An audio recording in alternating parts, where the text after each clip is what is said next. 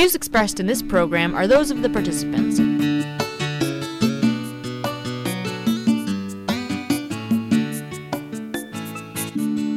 I'm Danielle Metz. And I'm Robert Vaughn. And this is the Danielle Metz Show. The way to fix California is to take the Liberals' positions to their ultimate conclusions, says Bill Whittle on the Stratosphere Lounge podcast dated August 28, 2018. And boy, does California need fixing. We've already discussed in past broadcasts the plastic straw ban, the pooping in the streets, the litter of needles on every block. But there's so much more. The nanny state now requires restaurants to offer milk or water as the default beverage option. You can still get soda or juice, but like with the straws, you have to ask for it. For now. I foresee that this is just a step before an outright ban. But they do these things incrementally, as with the water restrictions. As per Assembly Bill 1668, Chapter 15, households are to be limited to 55 gallons of water a day as of 2022, then 52.5 gallons a day as of 2025, then down to a measly 50 gallons a day as of 2030. An 8-minute shower takes about 35 gallons of water. So instead of raising the price for water, they're just going to fine anyone who goes over the prescribed limit, and the fine is apparently $1,000 a day. Gotta love rationing. And with that water rationing, it's a good thing you're not allowed to own tropical fish, or guppies, or goldfish. In an effort to crack down on puppy mills and small pet impulse buying, San Francisco's Animal and Welfare Commission has banned the sale of pets. An official is quoted saying, quote, "This is another animal welfare idea that will go down in the history of San Francisco as a progressive city." There's a thing to look forward to, or be proud of. And speaking of progressive, there's new legislation that's in the works that has, based on the fact that the legislature, and I'm quoting here from the actual website of the state of California, that the legislature finds and declares as follows, that more women directors serving on boards of directors of publicly held corporations will boost the California economy, improve opportunities for women in the workplace, and protect California taxpayers, shareholders, and retirees. Yet, studies predict that it will take 40 or 50 years to achieve gender parity if something is not done proactively.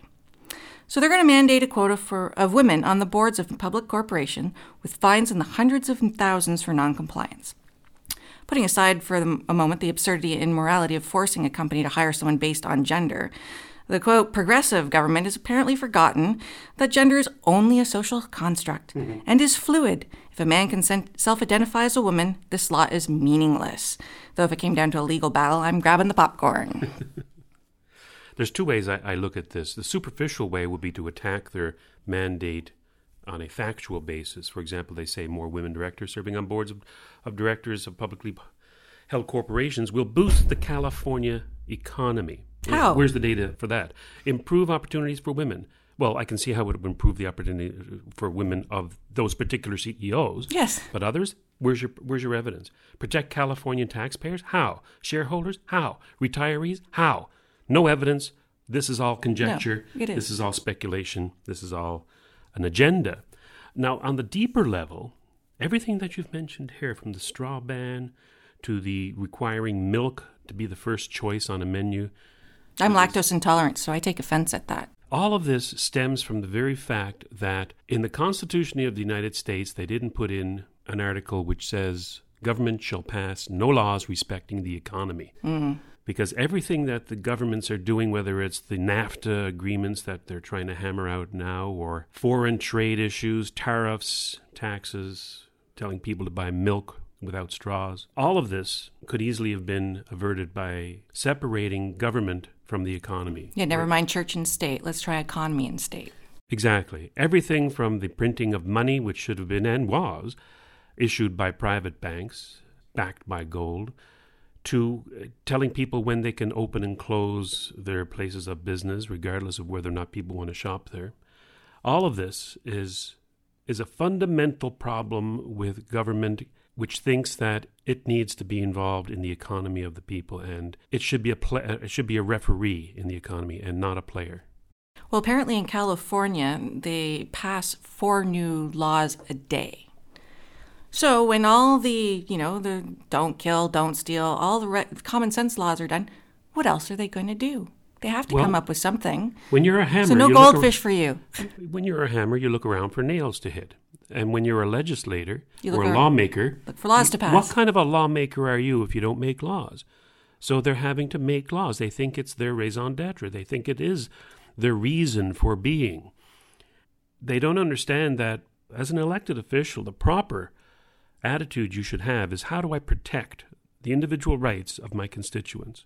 Not what kind of laws can I make to control my constituents. And the thing is, and as a lawmaker, the only time you should be worried about passing a new law is if there is a conflict that was unforeseen in the past between the private property rights or that kind of stuff. With new technology comes new, you have to considerations. But other than that, I'll concede that if it doesn't involve the economy. Exactly.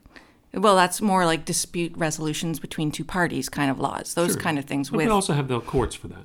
Well, yes, but if there's no precedent set for, say, like new technologies or, that kind of thing, that's when you can consider passing new legislation. But for the most part, it should all be done. When we invent the transporter, maybe we need a law that says, no, you just can't transport into somebody's bedroom without knocking first or sending them an email first. So, yeah, maybe. I don't know. But I think that's pretty much covered in most of it's laws. Well, yes, most new circumstances can be accounted for within the laws that have already... I would suggest that almost all. I really can't think of too many that don't already have coverage by former legislation. For example, banning of the cell phone while driving. Well, we already had a law on the books for distracted driving. Yes. So, no, you don't need a law for cell phones. Then you don't need a law for texting. Then you don't need a law for combing your hair. It's all covered under don't drive while distracted. Yes. So, I don't know. I'm going to suggest we're going to beg to differ on that one. I'm going to beg to differ, but it doesn't mean that there's not something down the pike. Well, that's what I mean. Like, at some point, there will probably be but that's the only thing they should be making new laws over. That's it. Well, I can see repealing laws. I mean, that's a given. Let's just go with that. Yeah, but in the nature of repealing bad legislation, then I can think that maybe that there's something down there that we should have laws prohibiting. I just can't think of anything at the moment. Can you? So all the laws we have cover way too much of what needs to be, and it's like you said, it's like duplication. But they have to come out. It's like an education campaign. When they came out with like you said, with the cell phone laws, I think they think that making that a specific separate law, they can charge different fines for it, which is probably, they don't have to revisit the distracted driving law and then change the fines for it. They can just go, oh, well, for this in particular, we're going to charge this much more. But I think they think of it as an educational campaign by making that a law, that therefore now it's going to be more in public awareness. It's the same thing with the water restrictions that they have in California. They had a huge drought recently, and apparently it's subsided somewhat, but they decided that in order to keep water conservation in the public consciousness, they're going to pass these laws so that they keep conserving even though there's not a drought. So you'll notice with any public utility, they act contrary to any intuitive thought about economics. A hydro company or electricity company, rather, says conserve. While if it was privately held, it would have coupons, buy our electricity over our competition, Our electricity is cheaper. You can do a lot more, use our electricity. That's the mentality of a profit-based private company. As opposed to rationing. Here in the city of London, Ontario, they rationed, if you would, water and had a campaign for people not to use water. They do it every day. After May 24th, you're not allowed to water your lawn or wash your car, for example, and then after Labor Day you can. It's every other day, or you're and during the summer, every other day, if your house is even numbered, you can use the water, and that kind of thing. There's rationing involved. They found out that program was so well received by the public, in other words, they were law-abiding citizens, that they had to raise the rates of water because people were using so little water that it wasn't supporting the infrastructure. Who would have seen that coming? So then they changed the way water was billed to having a flat rate. So even if you don't use a drop, you're still paying for it. Yeah, to account for the infrastructure. Oh, by the way, I don't necessarily have a problem with that. If you live in a city and you have a water pipe going to your house, and all it requires is a phone call for a guy to come out and turn the spigot, now that you have access to water, I think that there's something to be said for you paying for the infrastructure for that convenience of having accessibility. Is that not included in property taxes? You would think. But they broke it out, quagmire. right? Yeah, they broke that out because it used to be, I think it was originally. The ideal is there that, if you're able to have something at a moment's notice, perhaps, at least if it's a public-owned utility like that, then, maybe you should be paying for a flat fee for the infrastructure. I don't know. It's debatable. It's moot. The point is moot. The point is moot. Sounds Scottish, but yes, it is. Moot. If the way to fix California is to take the Liberals' positions to the ultimate conclusions, what do you think the ultimate conclusion of the way California is heading now is going to be? Well, pure communism, as in the North Korean government or Soviet Russia. For example, let's look at some of the things. What's the $1,000 a day fine for using more than 35 gallons of water a day? Okay, why 1,000? Why not $1 billion? He says with his pinky to his side of his mouth. And it's per household. So if you got one person versus, say, you're a poor family and you got like 8 kids, and you're still restricted to that same amount of water, the wealthy person can take a $1,000 hit. It's the poor people that won't be able to. So what's going to happen then? We've seen that here again in London, where they had a bag limit on the amount of garbage. That's fine for me and my wife. Okay, we use maybe half a bag. Yeah, try having twins and diapers. Exactly, or try having 10 kids as they used to back in the day.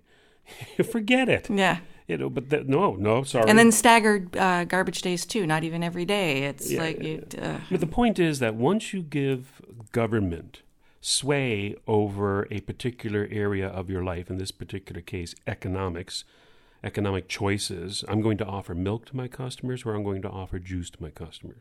No, you're going to offer milk first. Or then water. You can offer juice. Juice has sugar in it. You're not allowed to do the sugar And if thing. you're going to offer water, don't use more than 35 gallons a day. And no straw. Yeah. No straw for you. And I say that meaning specifically Nazis, because that's what we're talking about here. This is the thin edge of the wedge. It is. This is taking it to its limits. And I think we're already there in a lot of cases. A lot of them, but I see it, they're easing it in. Like I said, it's incremental. Oh, you can still get soda at your fast food restaurant. You just have to ask for it. You can still get a straw. You just have to ask for it. Then you get out of the habit of asking for it. Then they suddenly just quietly will ban it completely. I had a conversation with someone who identified as a social democrat the other day. I think it came down to this, and I told her this. I say, you don't see the connection between government and force. Or if you do, then you're immoral. Because to use force against somebody who has not used force on anybody else is immoral. A restaurateur who wants to open up a business, provide for himself, make a profit, provide for his family, offer products for people, has offered no force on anybody.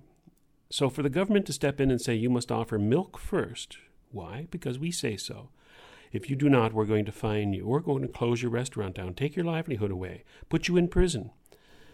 Or that kill you. And if you resist, we'll kill you. That is the ultimate conclusion. Yeah, see, there's a disconnect on the left between, at least some people on the left, some people they know this connection, between government and the arbitrary use of violence and force to shape society into a way that they want it shaped. Well, that's the whole thing. If California is really as progressive as they like to say, why do they even need government regulations for these things? Wouldn't the people there just voluntarily do all this?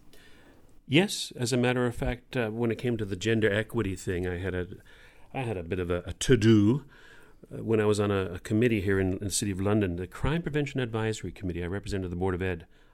And it came down that the committee wanted to endorse pay equity legislation from the province. And I said, no, I'm voting against that. I can't endorse that because I don't believe in pay equity being imposed by the government. It's something that's price fixing. It's something between the employer and the employee. And they put in a motion to chastise me. Censure me. And it got into the press and on the radio and things like that. But at the end of the day, they voted not to censure me, and you would not believe who was one of the ones who came to my side. Who? Megan Walker. Oh, dear. Now, if you don't know who Megan Walker is, just go on to Just Right's website and type her in. She'll come up. But a lefty. If left up to the voluntary interactions between people, employers, employees, restaurateurs, and their customers, etc., they make decisions based on their own set of values. For a government to step in and impose a set of values on anybody else is, to me, very distasteful. highly immoral, and I think if we had a proper sense of government, these people should not be in office. No, and the thing is, the state of California may not be progressive, but the government is virtue signaling that they are progressive.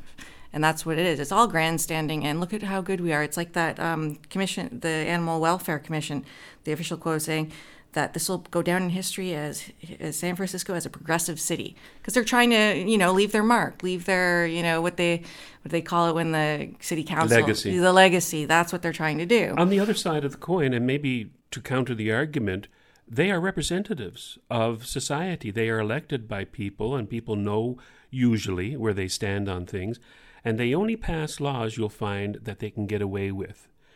So if they can come out and say milk should be the first option on a menu, people will buy that. The people who voted for them wanted them to put this law through.